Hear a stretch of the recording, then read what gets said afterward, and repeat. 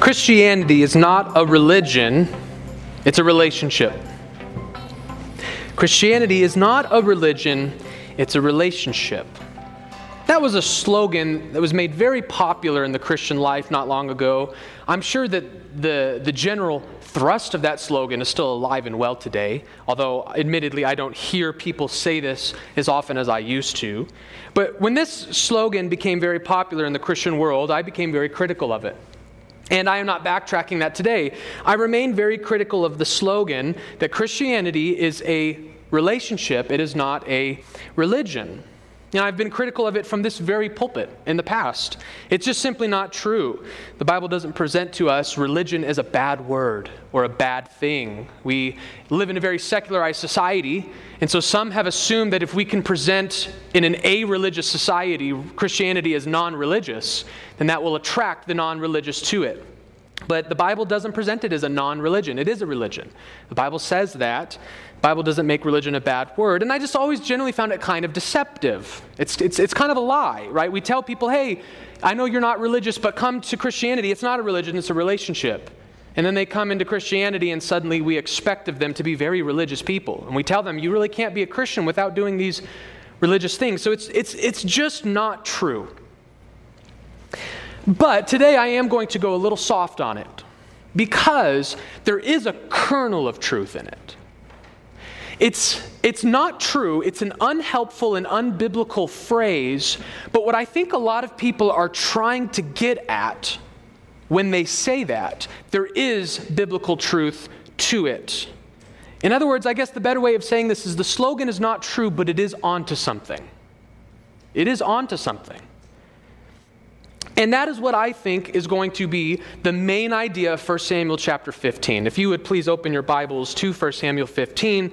The last 2 weeks, we've spent some time to just sort of make sure we take head on and get out of the way, if you will, some of the more difficult elements of 1 Samuel 15. We talked about the divine violence of God commanding the slaughtering of the Amalekites and how we understand that and how we deal with that.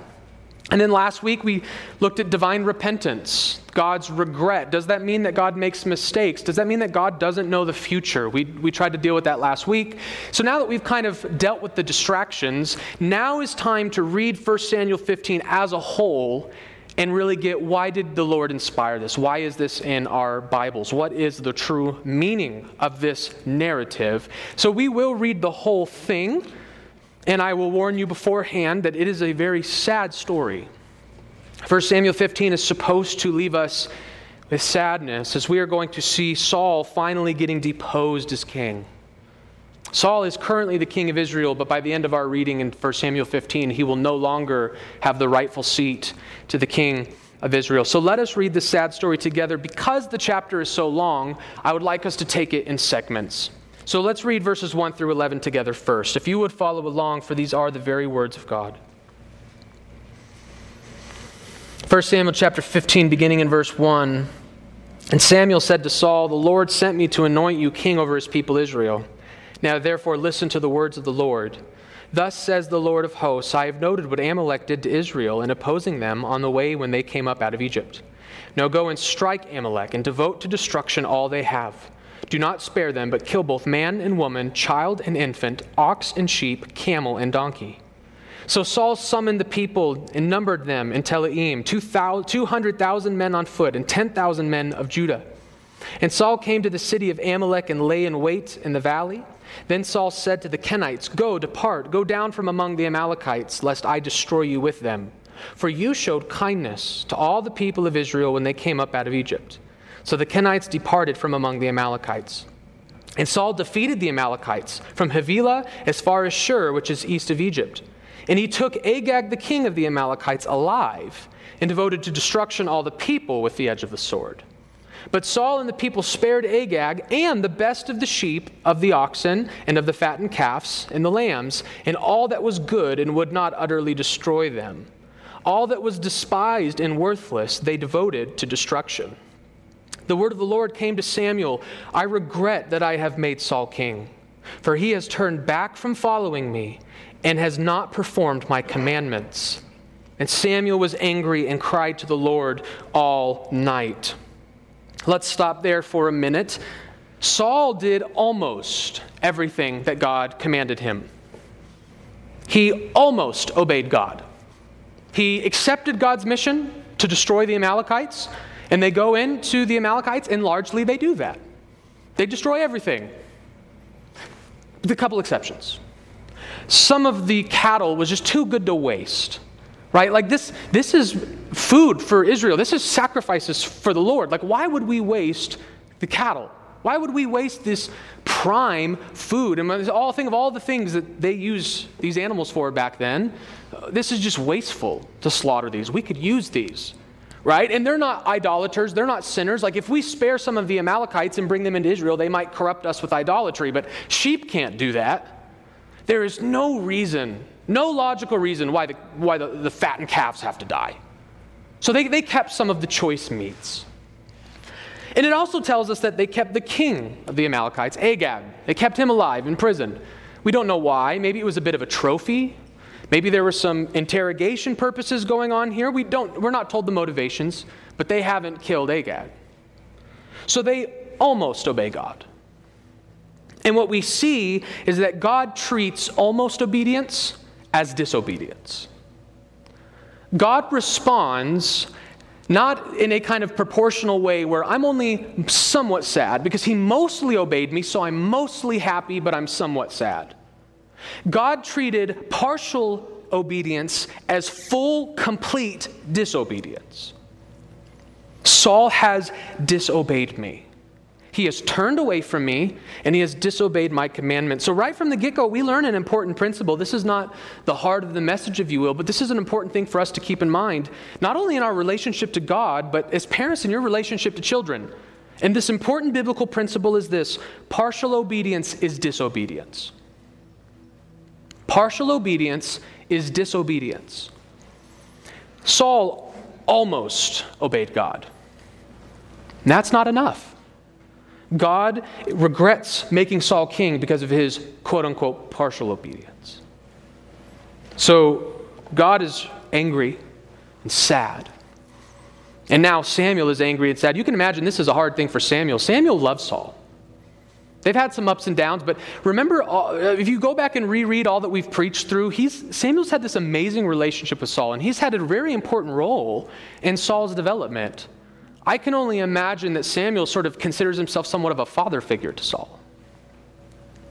Samuel is angry and sad. God is angry and sad. And so, how does God respond? Look with me at verse 12. And Samuel rose early to meet Saul in the morning. And it was told Samuel, Saul came to Carmel, and behold, he set up a monument for himself, and turned and passed on and went to Gilgal. And Samuel said to Saul, and Saul said to him, and Samuel came to Saul, and Saul said to him, Blessed be you to the Lord. I have performed the commandment of the Lord. And Samuel said, What then is this bleating of the sheep in my ears and the lowing of the oxen that I hear? Saul said, They have brought them from the Amalekites, for the people spared the best of the sheep and of the oxen to sacrifice to the Lord your God, and the rest we have devoted to destruction. And then Samuel said to Saul, Stop. I will tell you what the Lord said to me this night. And Saul said to him, Speak. And Samuel said, Though you are little in your own eyes, are you not the head of the tribes of Israel? The Lord anointed you king over Israel. And the Lord sent you on a mission and said, Go, devote to destruction the sinners, the Amalekites, and fight against them until they are consumed. Why then did you not obey the voice of the Lord? Why did you pounce on the spoil and do what was evil in the sight of the Lord? And Saul said to Samuel, I have obeyed the voice of the Lord. I have gone on the mission on which the Lord sent me. I have brought Agag, the king of Amalek, and I have destroyed the Amalekites to destruction. But the people took of the spoil, sheep and oxen, the best of the things devoted to destruction, to sacrifice to the Lord your God in Gilgal. So there's this irony. Samuel goes to meet Saul to tell him the bad news. We haven't technically gotten to the bad news yet, but that bad news is that God is done with Saul as king. And he goes to where he thinks Saul is, and some messengers tell him, no, Saul's not there. He was up at Carmel. He built a monument to himself, and then he went off to Gilgal. So Samuel has met Saul in Gilgal, and I don't necessarily expect you to remember this, but there is a significance to Gilgal. And that is the place where Saul was anointed king. So there's this very sad irony. The very same place where Saul was made king, he is now going to be deposed as king. But more importantly, in this portion of the text, this text gives us just a brief insight into the heart of Saul. We finally start to see in this text what God sees in Saul.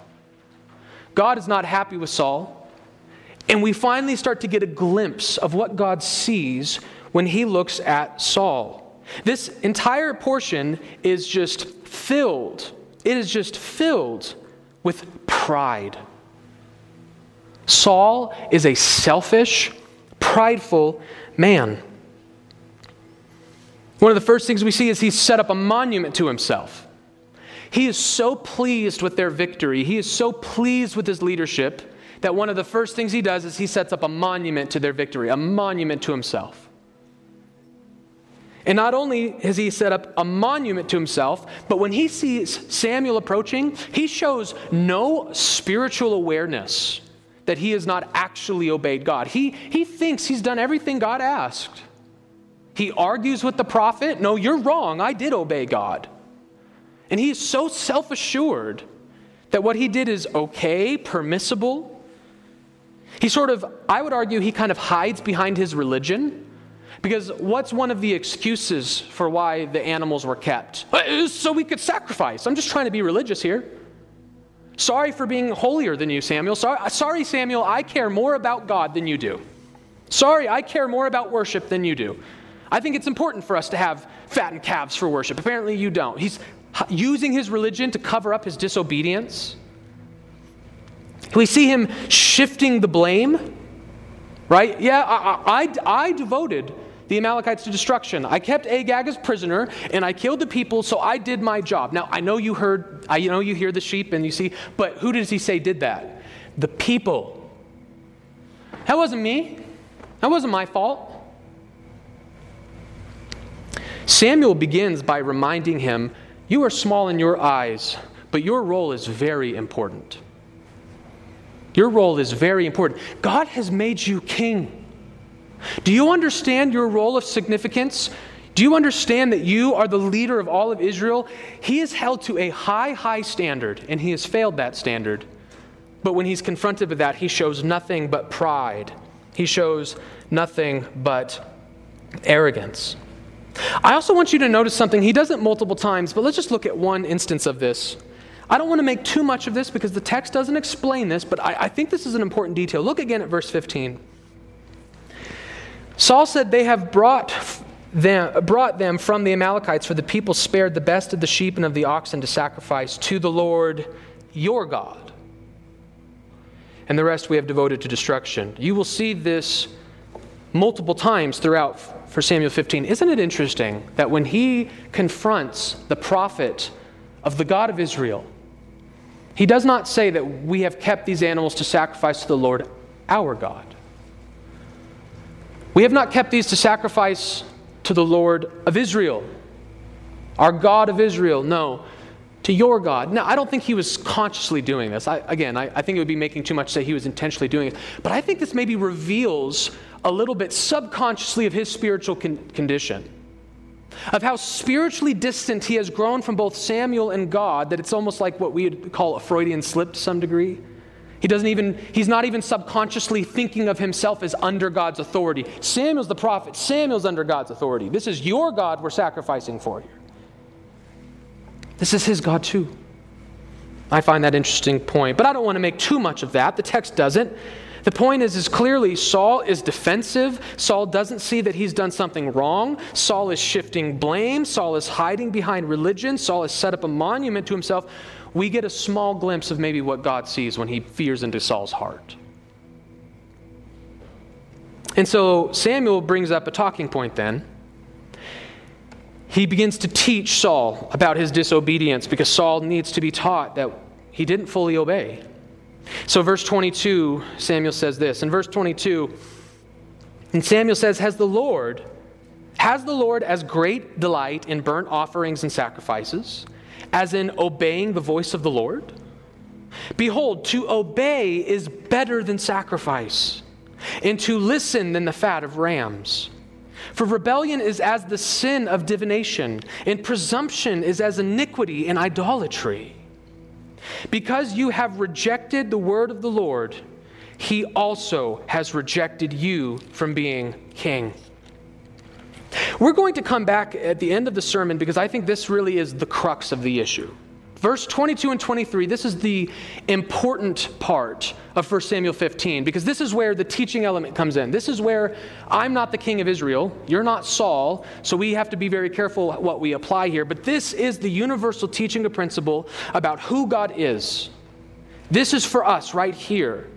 And as Saul is trying to hide behind the sacrifices, like we disobeyed God, but it was for a good purpose. Like the ends justify the means.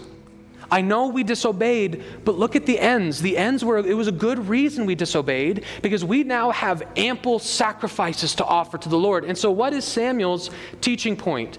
Do you really think God cares about sacrifice more than obedience? You think God is pleased when you disobey him so that you can offer a great sacrifice. And so Samuel teaches us what? The Lord has a greater delight in obedience and listening than he does in their outward religious ceremonies. He desires obedience and faithfulness more than he desires sacrifice. Now, this is a huge theme. Jesse, if you wouldn't mind, I know you blacked it out. If you could bring the PowerPoint back on. To save us time, I'm not going to have us flip to all of these verses, but just so you see how important verse 22 is, I want to show you this theme that Samuel establishes here that becomes prevalent throughout the rest of the Old Testament, and I would argue in the New as well. So I'm just going to read these verses. I won't provide commentary. I just want to read all these verses together with you. In sacrifice and offering you have not delighted, but you have given me an open ear. Burnt offering and sin offering you have not required. Then I said, behold, I have come in the scroll of the book. It is written of me, I delight to do your will. Oh my God, your law is within my heart. That's from Psalm 40. The next slide. For you will not delight in sacrifice, or I would give it. You will not be pleased with a burnt offering.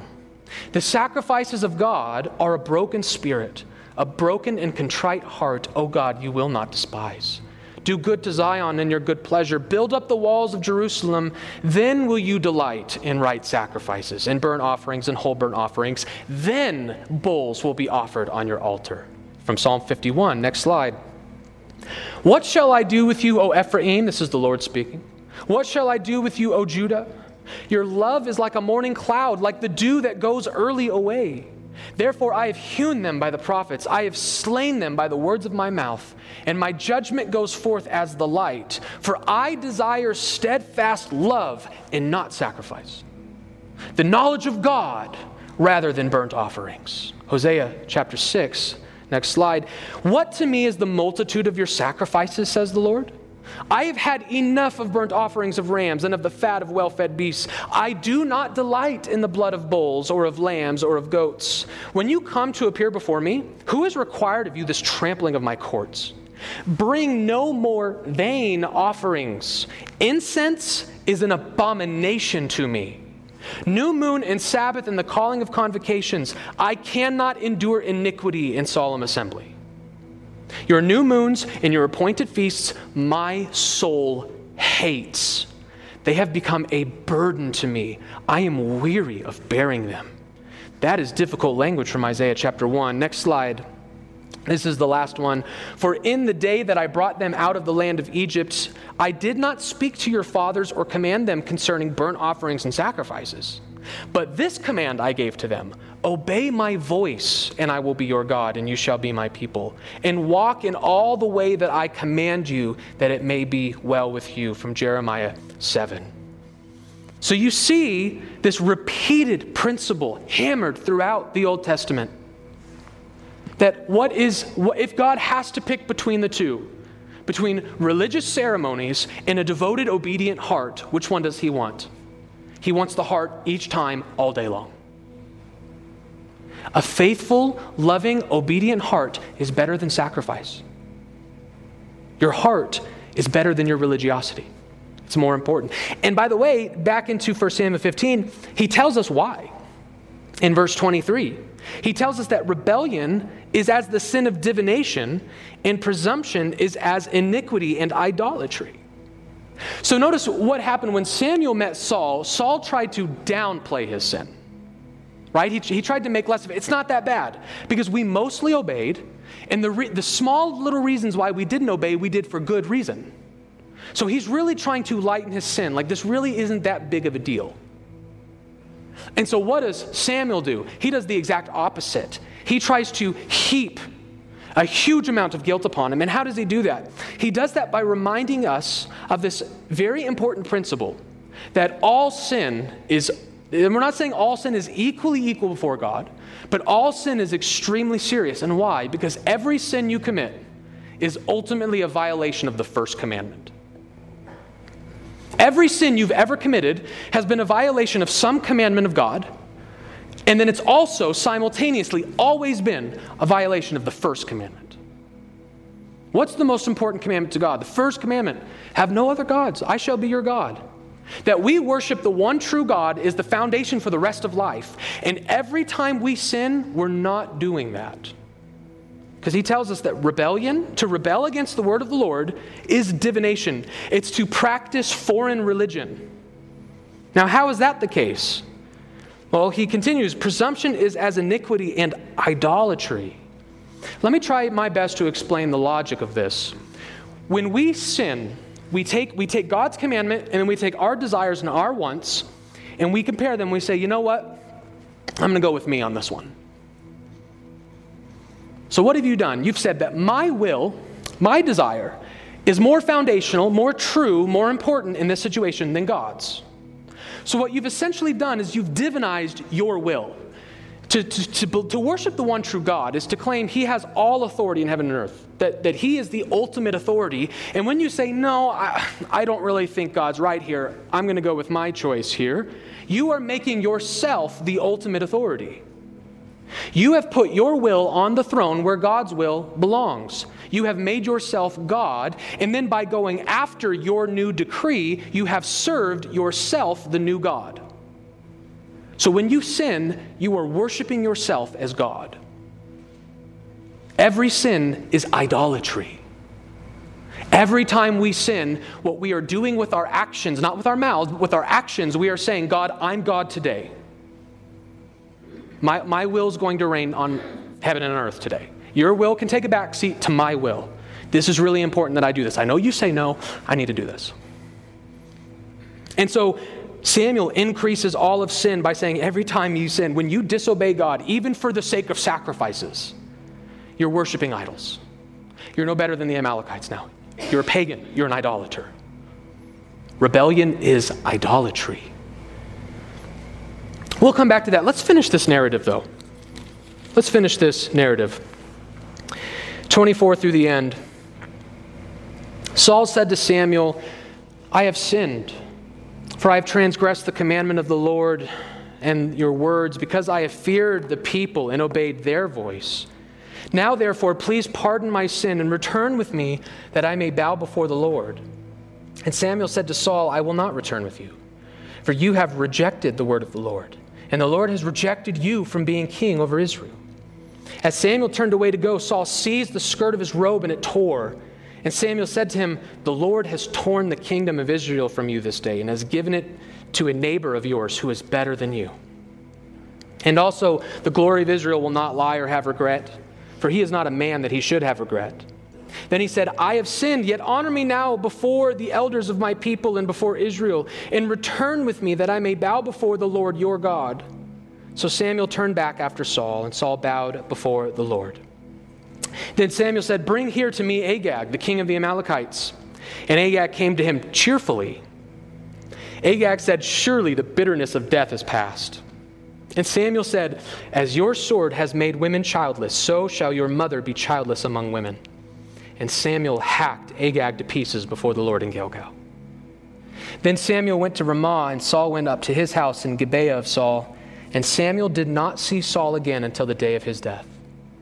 But Samuel grieved over Saul, and the Lord regretted that he had made Saul king over Israel.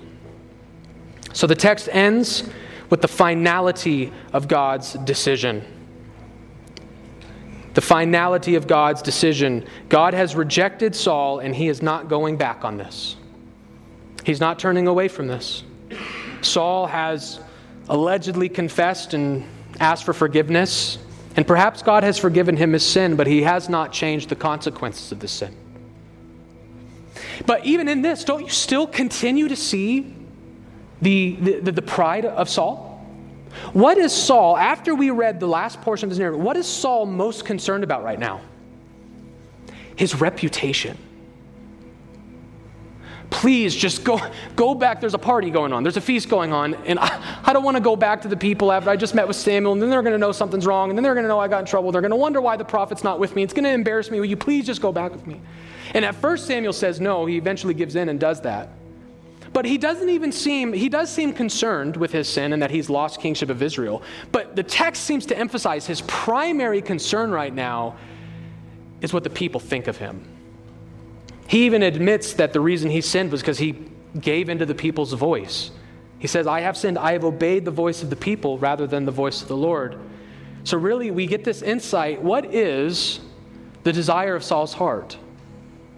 I think it's the praise of men. We learned in a previous chapter that this foretold man, the man that is better than Saul, in a previous chapter, he is referred to as a man after God's own heart. God wants a king of Israel who's after God's heart, who's after the applause of God. Saul's after the applause of men. Saul fears the people.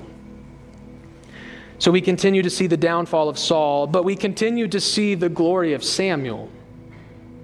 I say this just as a brief side note. This isn't in my notes. If you've ever been in any kind of position of leadership, at some point in time, you've had to have a hard conversation with someone.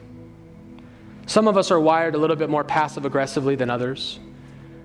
But to some degree, hard relationships with people we love, nobody looks forward to that.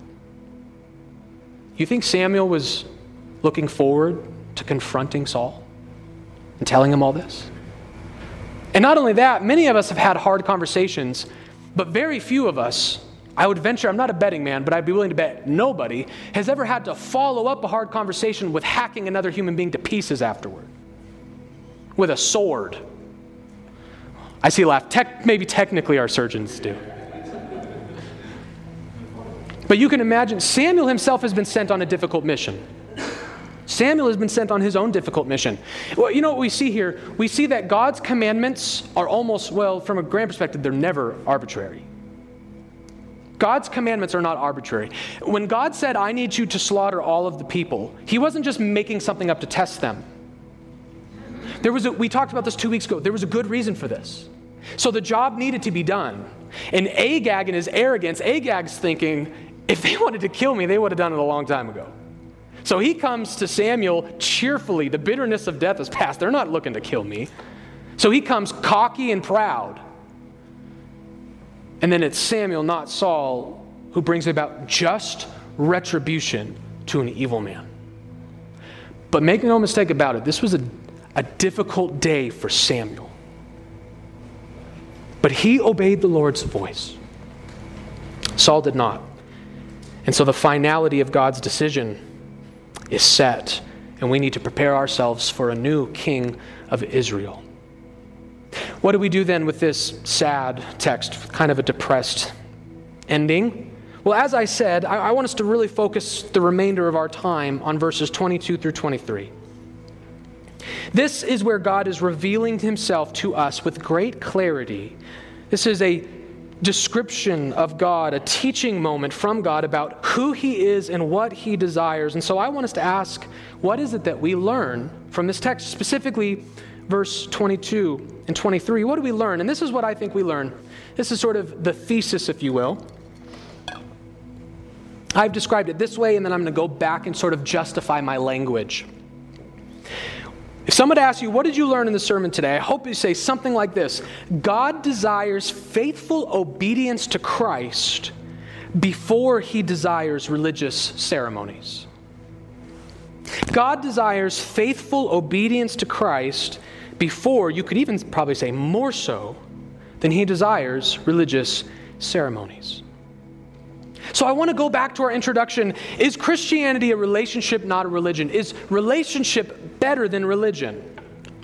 And the answer to that is no, but almost. Again, they're on to something here. It's not true because God does desire your religion. God desires you to be a religious person. But what God desires more so than your religiosity, what God desires prior to your religiosity is you. God does not so much desire what you can do for him as much as he desires you. God does want your ceremonies, he wants your religiosity, but before any of that can take place, he needs your heart first. He needs you first. You see, Christianity is actually the beautiful blending of religion and relationship. It's religion and relationship coming together in a beautiful harmony. But the problem is what we've seen in human experience is these things can, by sinful men, be cut apart from each other. They can be separated, and then we can sinfully overemphasize one to the other. So certainly, one of the reasons why I'm so hesitant of this religion versus relationship phrase is because I have seen with my own eyes the detrimental consequences of someone relying on, well, Christianity is a relationship, it's not a religion. I've seen what happens when we overemphasize the relationship aspect. When we exclude the religious aspect to the relationship. And that usually looks like people like this. People who put all their eggs in the relationship basket. These are people who claim to love God, who claim to believe in Christ, but they don't go to church. Some of them maybe have not been baptized. They have no communion with the saints. They show very little interest in maturation and theological growth. They're very turned off by churchy things. Music that's too churchy, religious ceremonies, any kind of formality. You realize there are professing Christians in this country that would visit our church and be horrified with some of the things we do. Right? We technically chant. When we confess our sins corporately together to a relationship-only minded Christian, they come in here and they see a bunch of stoic cult robots all chanting together. Lord God, please confess our sins. That terrifies them because it's so formal and it's stiff and it's churchy. And God wants He wants relationship. They become very seeker sensitive, and all they really are focused on are just doing whatever I want and having fun with God while I do it. It's a very dangerous place today. But what we need to recognize is what our text is talking about is the other end.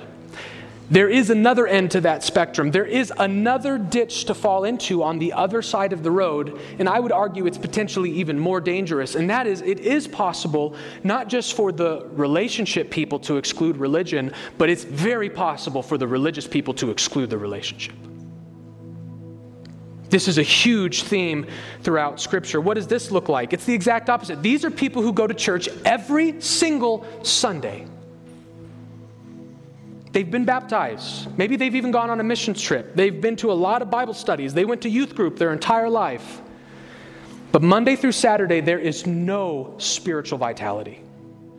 There's no thoughts of God. There's no spiritual conversations. There's no desire to grow and to mature. No talks of obedience. You would never guess that these people have this living, vibrant, loving relationship with the Lord Jesus Christ based on the conversations you have with them Monday through Saturday. And some of them, the hypocrisy is so severe.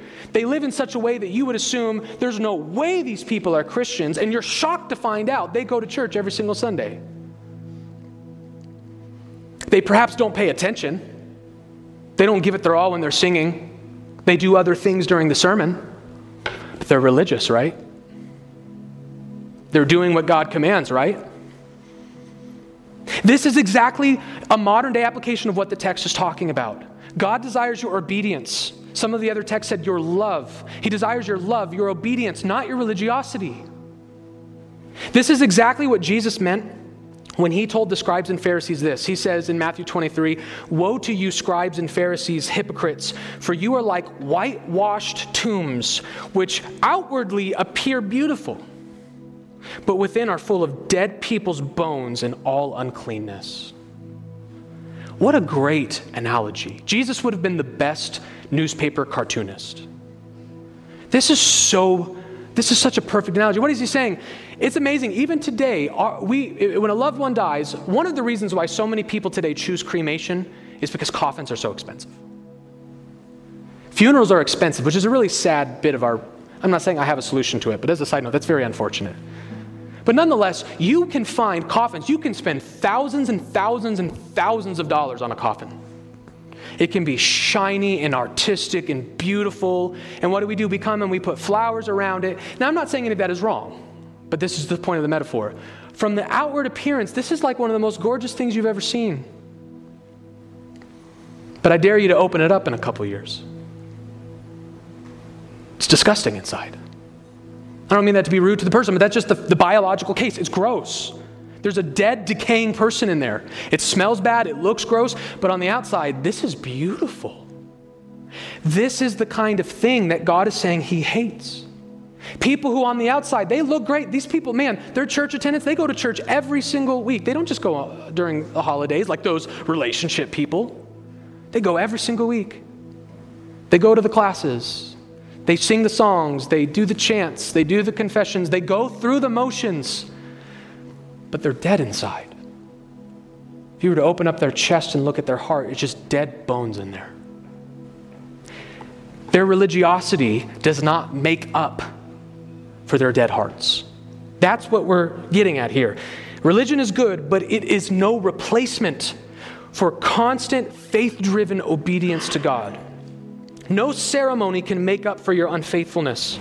As a matter of fact, what we see is that unfaithfulness pollutes the ceremonies, which is why in Isaiah 1, God could say, I hate them. They're a burden to me. A dead person going to church every Sunday, you could argue God hates that. It's not even a good thing. Our unfaithful hearts pollute our ceremonies. The fact that, here's the sad fact of the matter. This is a true statement. It's very sad. I don't delight to say this, but this is very true and it's very sad, but it's a wake-up call for all of us. That on the day of judgment, hell will be filled with baptized churchgoers. Hell will be filled with baptized churchgoers.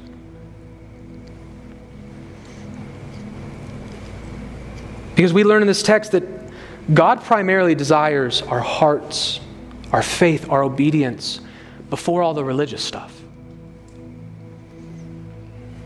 My wife posted a quote on her Facebook page this week that I thought captured this in its essence so perfectly. Steve Lawson, pastor, said this: many will miss heaven by 18 inches. That's the distance from your head to your heart. They know about Christ, but they don't know him. You can be religious, but lost. You can have the Bible in your head, but not have Christ in your heart. You see, Saul was fine with all the religious stuff. Yeah, save the cattle. That's good for the sacrifices. Let's keep offering the sacrifices. Let's keep doing the new moons and the feast days and the sacrifices. God says, where's your heart? If you don't love me, I don't want those sacrifices. God prefers your religion, he prefers your relationship before your religion. And so let me teach us how to apply this text. You might say it's easy, but I'm going to argue there's a couple important things we need to focus on. We have our thesis. How do we apply it in the 21st century? Well, I want us to notice this. Notice that I've been talking kind of a broader term than the text does. I've been talking about relationship, but the text specifically is talking about obedience. Not relationship in the broad term, but obedience. God desires obeying more than sacrifices. God desires listening more than the fat of rams. So where's this relationship talk come in? But I think because the text emphasizes something subtly here that the New Testament makes explicitly clear. And that is that on this issue, we cannot separate obedience from faith. On this issue, we can't separate faith from works. There are times when we have to distinguish those things, like when we're talking about the doctrine of justification. Right? Paul says we are justified by faith apart from works of the law. So we have to distinguish between them, but this is a package deal that we cannot separate, and sometimes one speaks for the other. In other words, your faith and your obedience can be seen as essentially the same thing. And we know that because of what we discussed in verse 23. Right? God tells, through Samuel, God tells Saul that I desire your obedience. And why do I desire your obedience? Because what is disobedience? It's not loving me. It's worshiping another God. We see this incredible relationship between our obedience and how it springs from a right and true heart relationship and love for God. This is made even more explicit, though, in the New Testament. In the same way that God said when he tells Samuel why he was so upset, he talked about how Saul turned from him and then disobeyed the commandments. There was a rejection of faith and relationship which led to disobedience. And that relationship goes both ways in the New Testament. Hebrews 11:6 says, without faith, it is impossible to please God. True obedience springs from faith. In 1 John 5:3, it goes even further to say this, for this is the love of God, that we keep his commandments. How do you know you love God? How do you know you have a relationship with God? You obey him. That's what love of God is. This is the love of God, that we keep his commandments. Hearts that are in the general disposition of trying to obey God, seeking after the will of God, though imperfectly, that is what it means to know God. That is what it looks like to love God. So we cannot separate these things. But the New Testament takes us even a step further in our revelation, and that is, okay, so I know I have to have faith in God, I have to believe in God in order to have the true obedience that God desires more than sacrifice. But what does the New Testament say? How do you believe in God? How do you have faith in God? Well, the New Testament is very clear. That's where Jesus comes in. I am the way, truth, and life, and no one comes to the Father but through me. You cannot love God apart from Christ. Christ says that the New Testament says that anybody who does not love the Son, who does not have the Son, does not have the Father. You can't separate them. So we need to believe in God. We need to have faith in God in order to be obedient. And how do we have faith in God? By having faith in Christ. It is the Apostle Paul who says, for in Christ Jesus, there is neither circumcision nor uncircumcision counts for anything, but only faith working through love. Remember the religious circumcision, those religious ceremonies in Christ, they don't mean anything. What means something? Once you're in Christ, what matters? A faith that works, a loving faith. Faith and obedience is what God looks for in Christ. Jesus says it even more explicitly. He says, I am the vine, you are the branches. Whoever abides in me and I in him, he it is that bears much fruit. For apart from me, you can do nothing. So if you want to try to obey God, you see in the text, God wants my obedience. Okay, I'm going to listen to the voice of God and I'm going to obey him. But you try to do that outside of a relationship with Jesus Christ, Jesus himself tells you, you can't do that. You cannot produce fruit outside of Jesus. You have no nurture, you have no sustenance, you have no aid. The only way we can truly obey God is by having a faithful relationship with Christ Jesus. So true religion begins with Christ, and then it moves to obedience, which then moves to piety. So it's Christ, obedience, religion. So how do you apply our thesis today? It's very easy now that we've seen it. Step number one, you need to come to Christ. You cannot fulfill the principle here outside of Christ. He is the vine, you are the branch. Come to Christ. Put your faith in the Lord Jesus Christ. Once you come to Christ and you're united to him by faith and receive the Holy Spirit, now you are empowered to do the second step, and that's obey God. You'll do it imperfectly. We all will. But the church is a means of grace. We're going to come together and help each other, encourage each other, confess our sins. Remember, we're forgiven in the gospel. You won't be perfect, but you will have a new heart that longs to obey God. You will be men and women who seek after the heart of God. So believe in Jesus, obey God, and then the last step, that's when your religion comes in. Now it's time for piety. It's time to get baptized. It's time to partake of the Eucharist. It's time to go to church. It's time to confess your sins, to pray, to read your Bible, to memorize your Bible, maybe go on mission trips, to tithe to your local church, to go to studies, to love your neighbor, to serve the orphans, serve the widow, serve the oppressed. All of your piety and religiosity is important and it matters to God, but that fruit will be spoiled if it doesn't first begin with a relationship. That you have a saving relationship with Jesus Christ, and through him you have a love and vitality for and with God. So God does not present Christianity as relationship versus religion or over religion. Religion is a good thing, but your religion is worthless without your relationship. So keep this in mind as we close. God desires you before your religion. God wants you before your religion.